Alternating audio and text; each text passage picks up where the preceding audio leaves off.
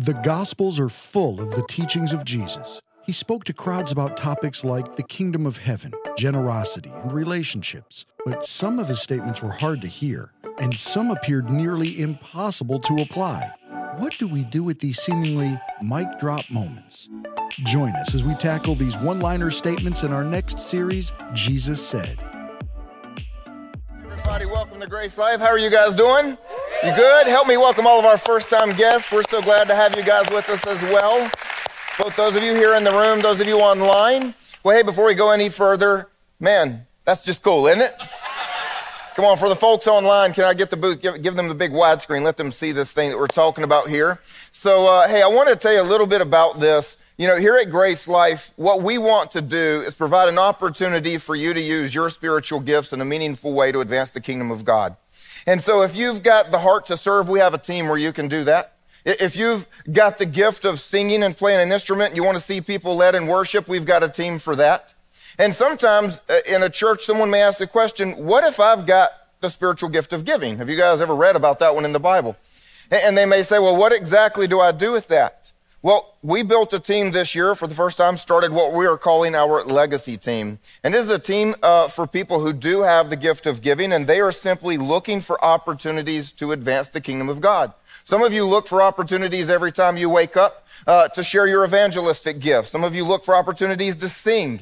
They wake up every day looking for an opportunity to advance the kingdom through their giving, simply put.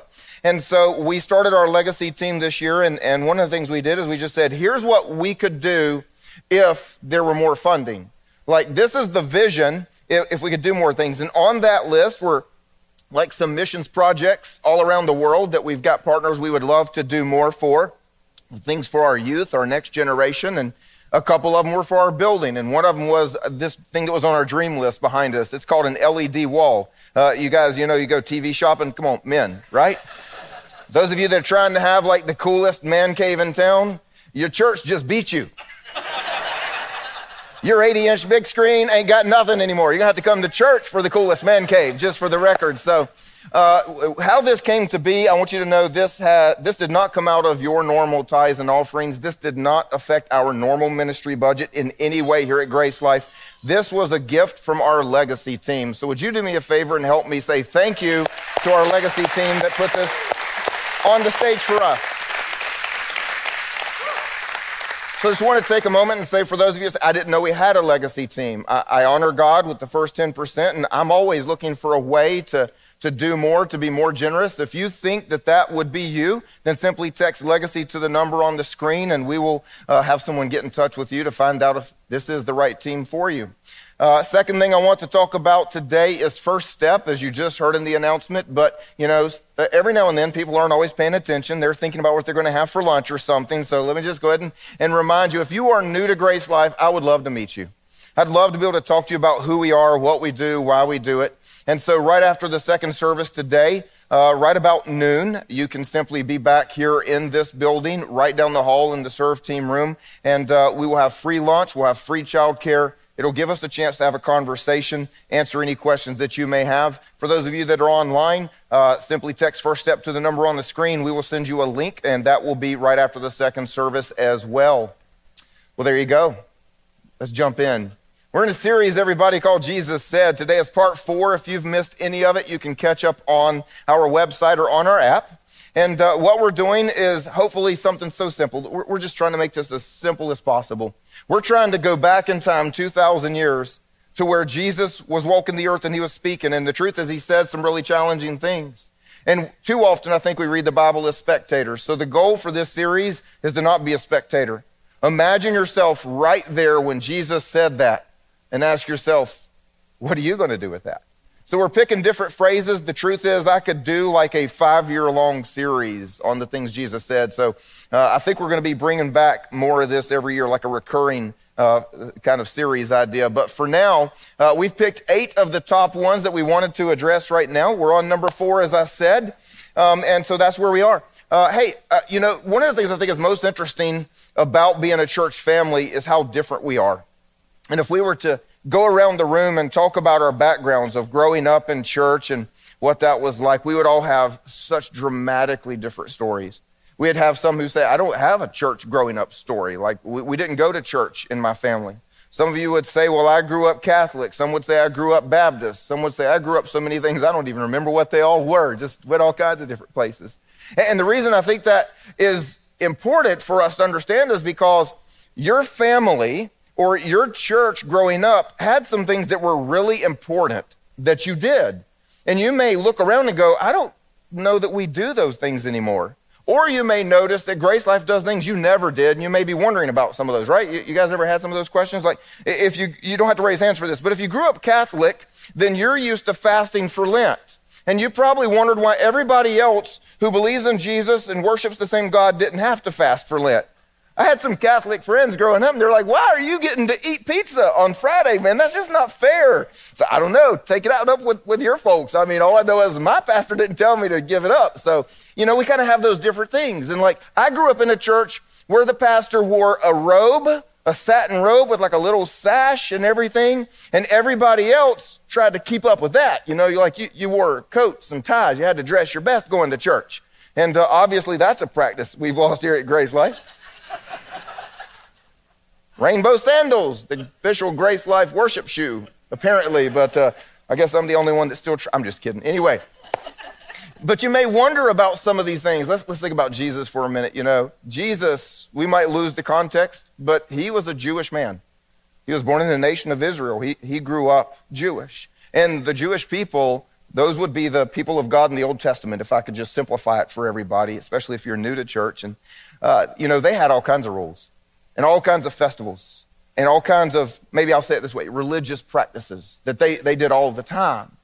And then along comes Jesus, and he kind of challenges them on some of those practices. And he even starts to say, well, you don't need to do that, and you're misunderstanding this, and you've lost the heart of that. And it raises what I think is a great question for you and me today, and that is, if we are Jesus followers now, 2,000 years later, given different backgrounds, are there some of those, and again, religious practices that we should actually still do as followers of Jesus? Because when Jesus came, he kind of said, look, the reason that y'all were misled with some of your religious practices is because y'all are trying to earn your way to heaven by all of the rules you follow and the festivals you celebrate and all that sort of stuff. But I'm here to tell you that's not going to be the way anymore. Matter of fact, you've misunderstood. Here's what's going to happen. I am going to pay for all of your sins. I am going to die on the cross. I'm going to make you right with God. And it's not going to be all of that old stuff. And as a result of that, which we call salvation, by the way. Anybody happy for salvation through the gospel? Come on. As a result of that, sometimes we think that absolutely nothing we do matters. There is no religious practice, so to speak, if I could just allow me to use those words for a few minutes, that we should even keep up with. But the reality is, Jesus got confronted on this a couple of times, and well, the one that I'd like us to talk about today is one that's very important to us here this week at GraceLife. If you've got your Bibles, you can turn with me. I'm going to show you what Jesus said about some of these old religious practices. It's in Matthew 2. We're going to start in verse 18. And it says, now John, this is John the Baptist, by the way, the cousin of Jesus. Excuse me. It says, now John's disciples and the Pharisees were fasting. And just to make sure everybody understands what's going on, the Pharisees were the hyper-religious, ultra-religious people of the day. Did anybody grow up with a sibling that was the tattletale in your house? Anybody had one of those? I've got 4 children. I'm not going to say who, but I've got just one of those. They want everybody to follow the rules, especially if they have to, right? Okay? That's a Pharisee. That child or that sibling of yours would have been a great Pharisee like a couple thousand years ago. They are perfect rule followers, and they want to make sure everybody else follows the rules. Even though sometimes when mom and dad isn't looking, they break them. Because that's exactly where Pharisees were. They wanted to follow all the rules while people were watching. They didn't necessarily get it all right when God was watching. So here we are. We've got their disciples who are trying to put on a good show for everybody. We've got John the Baptist's disciples who just think that this is what they're supposed to do. They're fasting. So people come to Jesus and they say, why are John's disciples fasting? And the disciples of the Pharisees, all the religious people, our leaders are fasting, but your disciples do not. And Jesus said to them, well, can the wedding guest fast while the bridegroom is with them? As long as they have the bridegroom with them, they cannot fast. But the days will come when the bridegroom is taken taken away from them, and then they will fast in that day. If you just got lost, again, that was kind of strange. Like, Jesus, why are we talking about a wedding all of a sudden? They were asking me about fasting. What is this bridegroom stuff all about? Well, one of the pictures that we have in the Bible of who we are is that Jesus is the groom and the church is the bride. And Jesus came for the bride, all of the children of God, and he's preparing a bride to present to his Father. And that's what that means. When we become more like Jesus, we're becoming more prepared as a bride to be presented to the Father. So Jesus is the bridegroom. And so he's essentially saying, like, look, I've come down, like, we're having a party right now. And I'm only going to be like doing this stuff for about 3 years. And when I'm gone, then my disciples can fast. Right now, we're having a little bit of fun. And so he said some important things there at the end. He said, and then in that day. So is Jesus physically on the earth with us anymore? That was not a trick question. Come on, y'all. Are y'all even paying attention? I feel like I'm teaching middle school all over again. Like, I have to use the words. All right, I'm going to give you a test on this. Just see if you're, all right, anyway, let's try this again. Is Jesus physically on the earth with us anymore? No. Yes, the Spirit of Christ dwells in us, but Jesus is not physically on the earth. So we are then. The bridegroom will be taken away from them. And then in that day, which is now, they, who are they? The followers of Jesus, which is, thank you, us. So then, which is now, us will fast, is what Jesus is saying.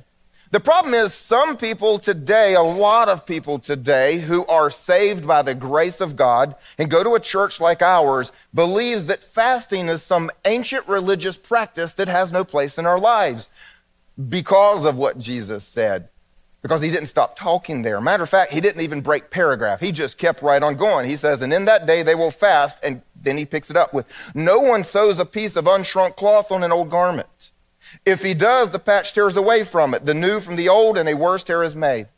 And no one puts new wine into old wineskins. If he does, the wine will burst the skins, and the wine is destroyed, and so are the skins. But new wine is for fresh wineskins. Boy, sometimes you just wonder, like, the people asking Jesus questions were in for a roller coaster ride. Okay, first of all, we took a trip to a wedding. Now we are at a tailor shop, and now we're making wine. Like, what is going on here? Well, look, let me just, something they would have understood we don't understand, because we don't make our own wine, most of us, and we don't store it in animal skins. But what would happen is you make new wine. They would get animal skins, and they'd create this little bag of sorts. They'd pour the new wine in it, but the new wine would ferment, which expands. And brand new leather will expand with you, and so the animal skin would expand. The problem is if you're using an old wine skin and it's already expanded, and you fill it up with new wine and that wine starts to ferment, then it's going to burst the skins and everything is ruined. What Jesus is explaining is you can't put something new into something that's already expired. And so a lot of people think because he said this right after he was talking about why his disciples weren't fasting, of course they missed a few words when he says they will. They focus on the idea that, well, hey, the gospel is the new wine. Jesus came, he died for us. The religious practices are the old wineskins. We shouldn't have to do any of those. Jesus never said we wouldn't have a reason to do any of those. What he was talking about is the motivation for them. He was saying, look, here's the old wineskins. The old wineskin is y'all want to act religious so you can look religious, so you can impress people by being religious and hope that you are religious enough that you'll be right with God. That's a pretty old wineskin. And for the record, not going to work anymore. Because the new wine is that I will die on the cross. I will pay for your sins. You will be right with the Father because of me. But the disciples will fast. So let's go on and see how he explains that. Like, look, you're not going to fast to do these religious shows. But because I will be gone, you will fast for my presence and my power to be manifest upon the earth. He says it in another place as well. In Matthew chapter 6, for those of you that are going with us, Matthew chapter 6, verse 16, says, and when you fast. And I'm going to stop right there. Because this is in the Sermon on the Mount. It's the most famous sermon that Jesus ever gave. And he was explaining what life was like in the kingdom of heaven. And he had just talked about a few other things and used, and when you, fill in the blank, and when you, fill in the blank. So he had just talked about, and when you give to the needy. Is there anyone today, 2,000 years later, that would believe God would want us to ignore people who are struggling in need and hungry, and we should not give? Anybody? So we would expect that when Jesus said, and when you give, that's something we'd still be doing 2,000 years later. His very next phrase is, and when you pray. Is there anyone that would think we should not be praying and talking to our Father in heaven anymore? Of course not. So he says, and when you give, he tells us how. And when you pray, he tells us how. And then he says, and when you fast. And some people suddenly think, oh, wait a minute, that one is not for today, which makes no sense, obviously, unless we're throwing them all out.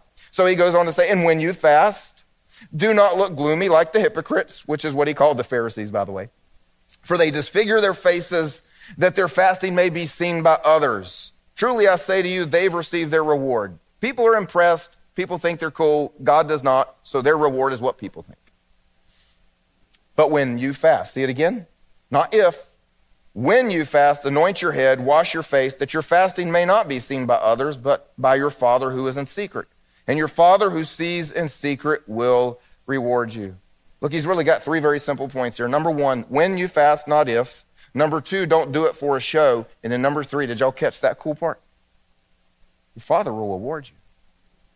A reward for fasting? That's a strange thought. Anybody ever thought about that? But actually, if you look all throughout Scripture, there are two rewards that always come with fasting. And the first one is what I like to call a move of God. When we see all throughout Scripture the stories of God's people saying, God, we need you. You've got to show up. Like this army's going to destroy us. You won't have any people on earth. Or this king has declared an edict that we're all going to die. Or, whatever the story was. People of God needed a move of God, and they would come together in prayer and fasting, and then God would show up with his power. He would move on their behalf. Now, I just got to take a time out, little disclaimer, and make sure we all understand that I did just tell you that prayer and fasting will bring about a move of God in your life. But I did not just tell you that prayer and fasting will guarantee you anything you want the way you want, like the winning lottery numbers this week. A lot of people sometimes hear a sermon like this that way. That is not at all what I'm saying. Matter of fact, I can assure you that your Father in heaven wants to move on your behalf to rescue you from whatever circumstances are ungodly and difficult in your life. But I cannot promise you that God's going to do it exactly the way you want and exactly on the day you want. You know how we kind of pray, God, I need this job. I've got to have this job. It's the perfect job for me. And I need this job by Tuesday because I can't pay any bills on Wednesday. And how many of y'all know God does usually not give you that job by Tuesday? I mean, it's just like, what are you doing, God? You just don't like me sometimes? Well, that's a whole nother message on faith and maybe all kinds of other stuff we could talk about. But again, I want to tell you, God will show up, but he may not show up in your little box. God may show up a month with a great job that's even better than the one you wanted, and somehow he sent one of his believers to meet your needs in the meantime, because he also said, and when you give to those in need. Don't create this tiny little box when you pray and fast and say, God, I need this way on this day at this time. But it is okay, as we see all throughout Scripture, to say, God, I need you. God, I need you. The doctors don't have an answer. God, I need you. My marriage is falling apart and none of my words work anymore. Flowers don't work. Counseling don't work. Nothing. God, I need you. It is okay. We are here to call upon our God. Just don't create a very tiny little box, because he'll blow your mind by blowing up your box. I'm just going to go ahead and tell you that. The second thing that I think is a reward we see throughout Scripture from prayer and fasting, and my favorite one personally, is more of God. And the reason it's my personal favorite, and it should be all of ours. Now look, we're in church, and so I said, how many people want more of God? We would all raise our hand, but don't do that, because we just know in church that's what you do. But think about it this way. You may need a move of God more than anything in your life right now. Maybe one of those situations I just described is where you are. Maybe something medical, maybe something in your marriage, maybe you're facing something financial. You're like, God, I need you to move. What you need to understand is when God moves, unless you go to heaven tomorrow, if you remain in life on a broken earth, you're going to need another move of God a year from now. Any move of God is going to bring about a temporary solution to a temporary problem in a temporary realm. But when you get more of God, it's eternal and it's permanent. As your relationship with God grows, that doesn't go away. When you get to heaven, it's not like everything that you experienced with God just erases. I mean, you are gaining something in your relationship with God that will never be lost. Don't ever miss that the most important goal of prayer and fasting is to get closer to him. first and foremost. And so, look, at this point, I hope I've made my case for what Jesus said and how we should respond to it. Jesus said, and when you fast. He said his disciples will fast. And I hope at this point that all of you are saying, okay, I should pray and fast. I should want a move of God. When I want a move of God, I should pray and fast. And I definitely want more of God, so I should pray and fast for that. And so what I want to do is just take a few minutes as we're wrapping up and kind of answer some of the most common questions that I get asked as fasting. And yes, I did just say as I'm wrapping up, and I'm not even close, but that's what pastors do, just to kind of lead you along. So yeah, I'm halfway, but that's okay. Give me a break. And so as I wrap up for the first time by moving into the second half, I love my job. One of the main questions that I get asked about prayer and fasting, especially if they didn't just sit through the last few minutes, is what's the point? What is the point of fasting? And so, two of them I just gave you, I'm just going to hit them real quickly. It's simply to see a move of God in your life. God calls himself El Shaddai. That was a name that he gave to his people. And it means, I am God Almighty. What he said is like, look, when you need God Almighty, when you need almighty power in your life, call upon me, because I can't wait to show up and show the entire world that I alone, not the gods they believe in, not the statues they bow down to, not the problems that you have, nothing is more powerful than me. I am God Almighty. He cannot wait to show up in your life. Second thing, as we just said, is more of God. Look, how many of you want to hear God's voice better? Anybody? You don't have to raise your hand. How many of you want to hear God's voice, period? Don't have to raise your hand. I mean, that's cool if you do. Yeah, here's the truth. I would tell you everybody wants more of God. I would dare even say it, and I'd say it to their face. Even atheists want more of God. The only reason they're atheists is because they've had none of God. They've never experienced him. They've never had anything with them. But I can promise you that if I could find an atheist and say, just give me a big if there is a loving, personal, almighty being that controls the entire universe and therefore your life, and would show up in power, heal you when a doctor can't, change your heart when you can't, change your spouse's heart when you can't. I mean, would you want that? Just if? Would. And I promise you, every atheist would go, well, I guess. Some would go, definitely. Everybody needs more of God. So we get move of God, we get more of God, and then one more, and that is we get ourselves back in order. I like to say it this way. We realign our body, soul, and spirit. See, we're made in three parts. We've got a body. It's been there since the day you were born.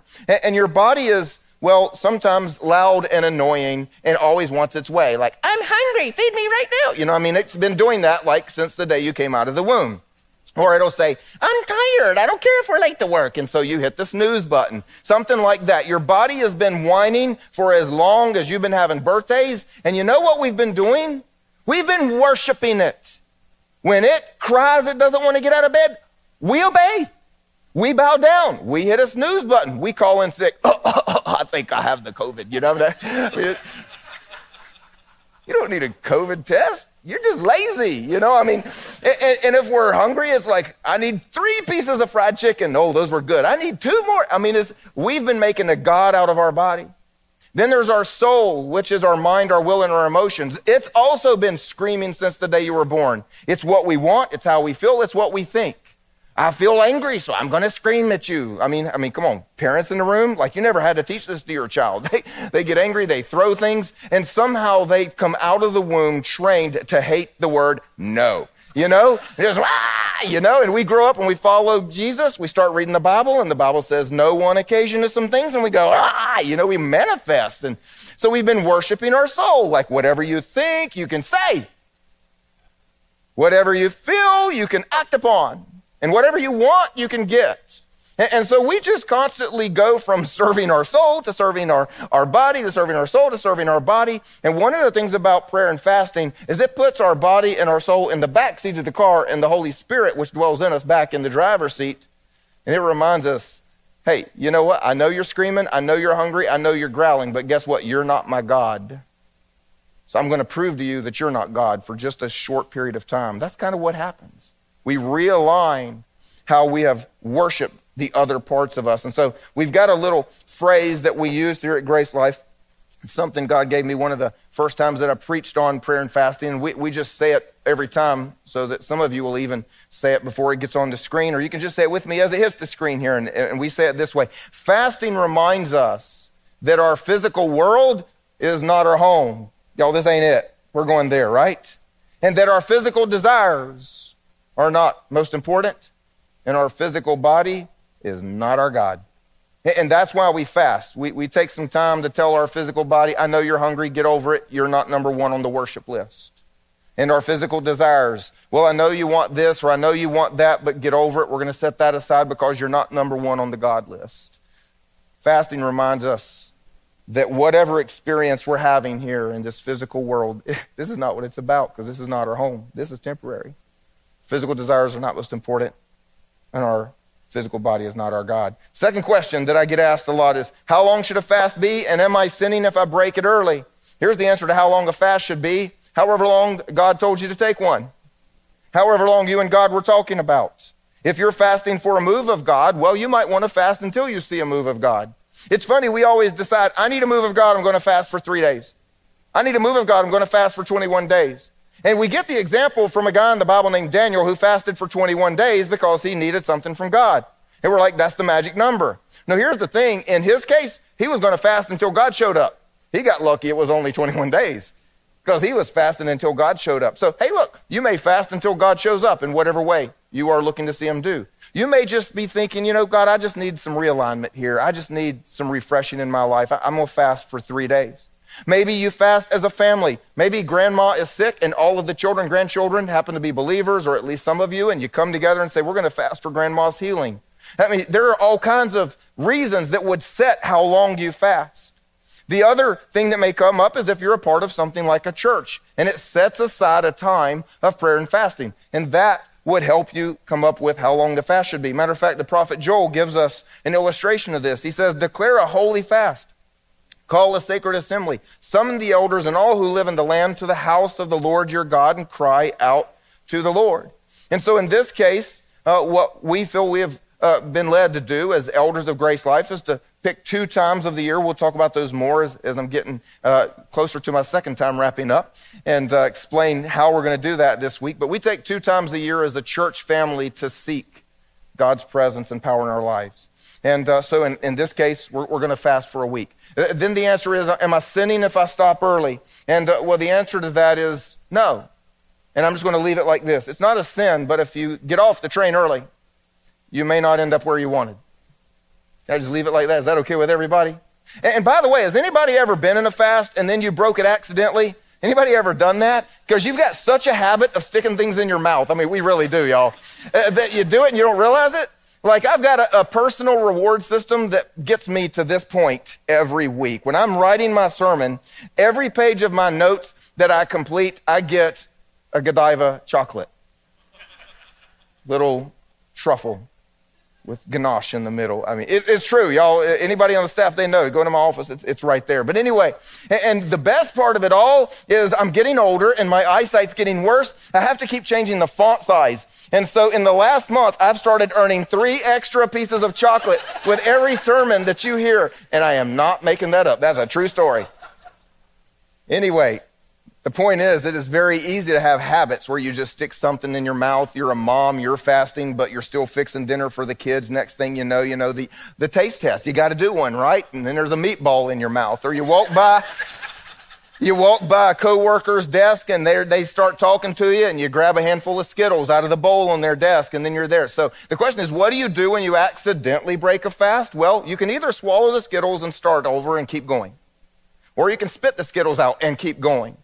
When I was actually first starting to follow Jesus in my life and first learning about fasting, I had a friend of mine who I said, well, it's over now. You just messed up. Might as well just quit. And I'm thinking, did you go back to the Pharisees? Like, what is this all about? Like, God's after the heart. So look, if you accidentally break your fast, then spit it out or swallow it and start over. I mean, it's just real simple. You're after more of God. It's not about the meatball you just swallowed.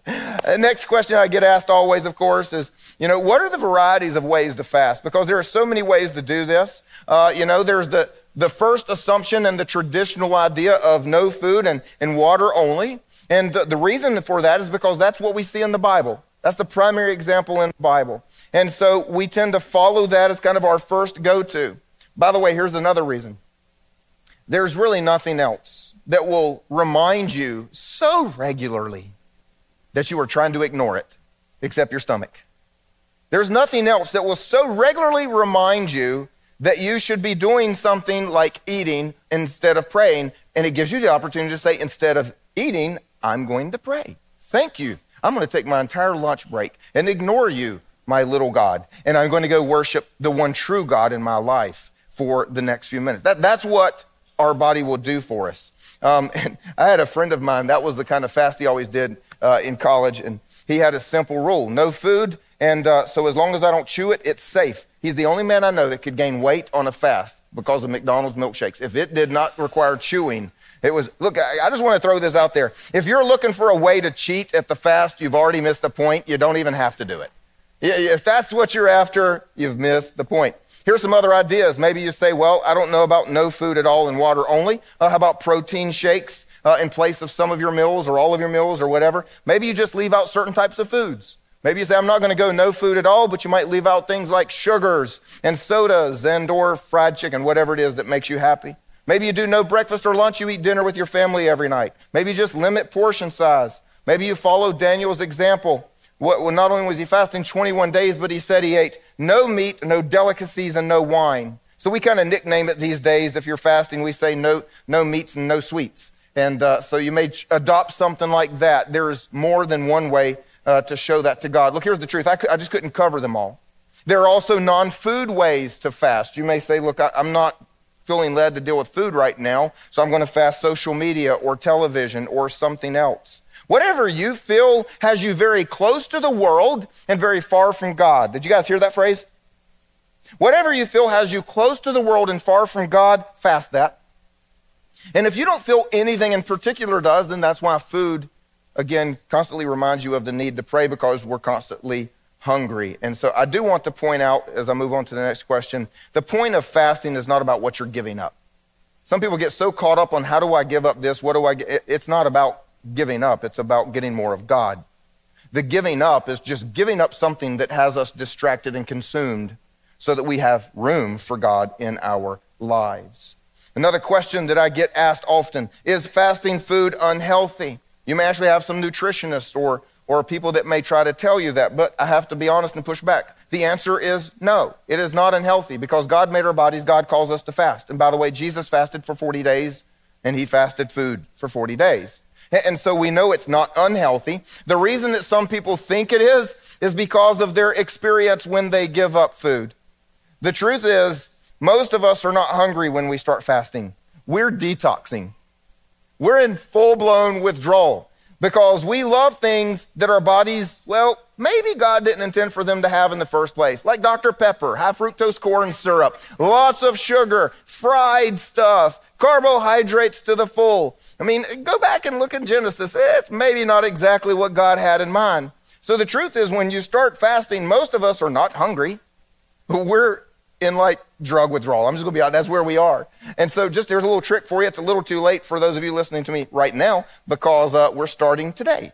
But usually when I know the week of prayer and fasting is coming, I try to set aside 3 or 4 days or even a week prior to that to have a little bit less of some of those things so that I don't inflict torture upon myself when I start fasting. I'd rather just go without food than be going without chocolate and candy and sugar and Dr. Pepper and Cheetos. So at least when I'm seeking God, my body is not convulsing from withdrawal. But anyway, that's just free advice for you there. Because look, here's the truth. If I could just be honest, most Americans, like an overwhelmingly huge number, and I'm not even going to throw out a percentage, but most of us have an unhealthy relationship with food. It's just the world we live in. And some of us love it to an extent that, you know, we go out for a breakfast buffet and 4 hours later we're going to a lunch buffet. You know, we've got kind of a gluttony thing going on. And then on the other side, we have some of us with eating disorders. We've got the exact opposite unhealthy relationship. And so I just want to encourage you, maybe take the week of prayer and fasting. And if you need to, don't fast food. If you've got one of those situations going, you might want to fast something else. But I would encourage you to talk to God about your relationship with food during a fast and see if he'd have you reset that. And so It's not unhealthy, but it does bring up another great question. Some people would say, well, what about fasting if you have medications that require food? Maybe you're pregnant, maybe you have a physically strenuous job.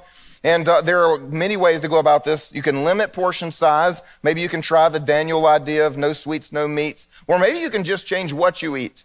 Because you may need to take food with your medication, but if you would, go home, do me a favor, read the little medication bottle. I promise you, it does not say on the side, must be taken with double cheeseburger, Dr. Pepper, and fried chicken.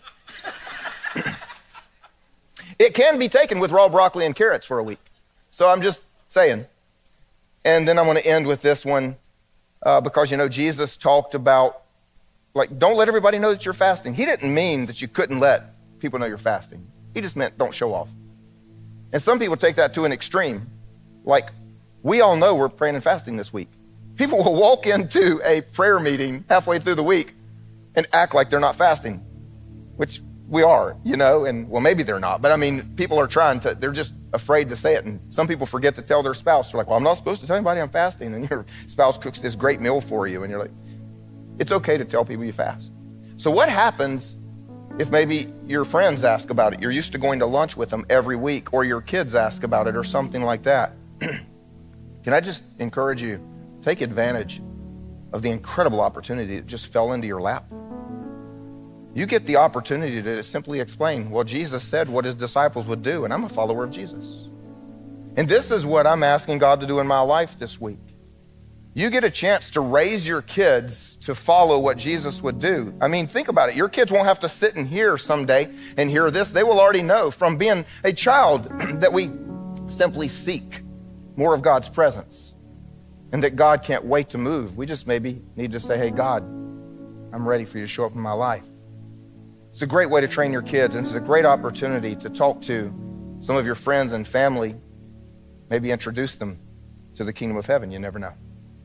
And so, as you can tell, matter of fact, well, maybe not. If this is your first time here at GraceLife, this is our week of prayer and fasting.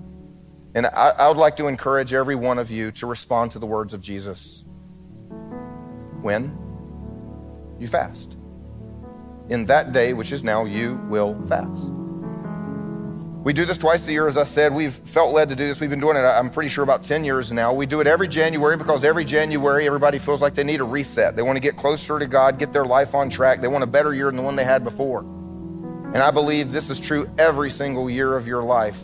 The best way to have a better year is to have your best year spiritually, because everything flows out of your pursuit of God. So we start every January with a week of prayer and fasting. And then we also do one every August because, well, if you guys have lived kind of in our culture, what happens is summer comes and you go on vacation, everything gets disconnected, you miss a little bit of church, you get out of your routine, you're not praying the same time every morning because you're on vacation at the beach, you forgot to pack the Bible, or you did pack the Bible, but you're stuck in a hotel room with all your kids and you don't want to read your Bible because, we just get into a situation that by the end of summer, we're getting back into a new school year, we're like, okay, God, I need a reset. And so what we do is we come together every day for an hour, and we pray together. So it'll be Monday through Friday at 6:30 a.m., Saturday here at 9. And then we kick it off. This is important today. This evening at 6 p.m., we'll be right back here. I won't be preaching, something different, but it's a time of just worship and prayer. And it is the way that we get ourselves set and ready for that. Again, whatever you fast this week, that is totally between you and God. If it's food for a few days, if it's something else, that's up to you. But I do want to encourage us as a church family, let's go after God. I'm glad I got one amen on let's go after God. Man, I travel to Muslim nations and I get better responses sometimes. Come on, y'all. Are y'all going to heaven with us here? And I do want to just say for a moment, for those of you online especially, we've still got at least a third of our church that's worshiping online, and we are so grateful for technology. We're so grateful for the ability to do that. We will be streaming all of those prayer times. You'll be able to do that from home as well. And as much as I'm grateful for that, and I give everybody space to do whatever you need to do in our current pandemic situation. But for those of you that are comfortable being here, can I just encourage us? If you go back to the Old Testament, the dedication of the temple, when the people of God came together unified, it was powerful.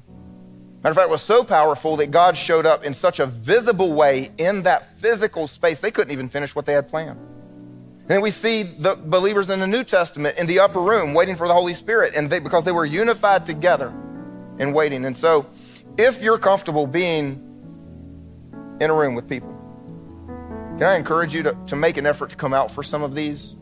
They are online. You can also pray at home at the same time. That all exists. But I believe there is power to God's people coming together in unity. So I just want to encourage you, if you're comfortable, please consider coming out to some of those. So one last thing, if you came in today, there was a card sitting on your chair when you came in. You had to move it to sit down. If you're online, they've either got a link or you can text whatever they're going to put on the screen. They're going to get you the same prayer card. It's WOPF for Week of Prayer and Fasting.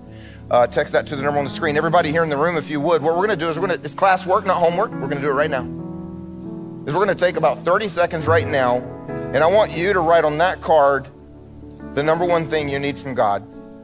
We're going to pray for every one of these cards every time we come together. We're going to be praying for you. And if you're a guest here for the first time, you're saying, oh, this is just for members. No, it is not. If you are here online, even for the first time, in the room for the first time, please fill out that card. We're going to be praying for you, what you need to see God do in your life every single day this week. So if you would right now, I know there are pens around you. Pick up a card, take a few seconds, write down what you need to see God do in your life.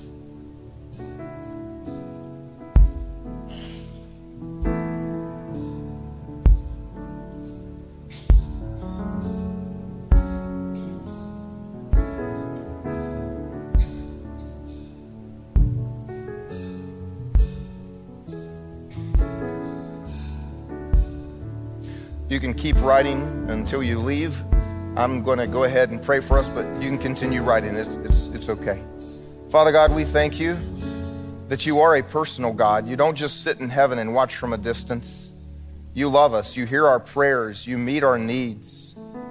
You have filled us with your Spirit. And so God, this week, we want to set aside a time where we connect greater in a deeper way. We come before you saying, you are El Shaddai. We have things that only you can do. God, for some of us, we need you to show up in power. For all of us, God, we need to experience more of you in our lives. And we just ask you to meet us in this place, wherever we are, whatever that place is in our soul, meet us there this week. Draw us closer to you. If you're to stay in a place of prayer, I want to speak to those of you that have yet to make Jesus your King.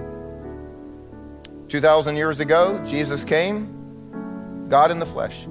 He lived a perfect life and then gave his life voluntarily on the cross so that his death would pay for your sins. It's called the gift of salvation. It's forgiveness and eternal life in heaven. But every single one of us at some point in time we have to receive that gift. We have to say, thank you, Jesus, that you died for me, and now I'm going to live for you. If you've never done that, I want to help you do that right now, wherever you are. If you simply would, say something like this to yourself and to God. Lord Jesus, I do thank you that you died for me. And so, today, I choose to live for you. I thank you that you love me.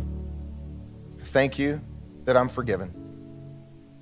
And my simple prayer in this place is that you fill me with your Spirit and give me a life of great meaning in your kingdom. Amen. Everybody help me celebrate with those people.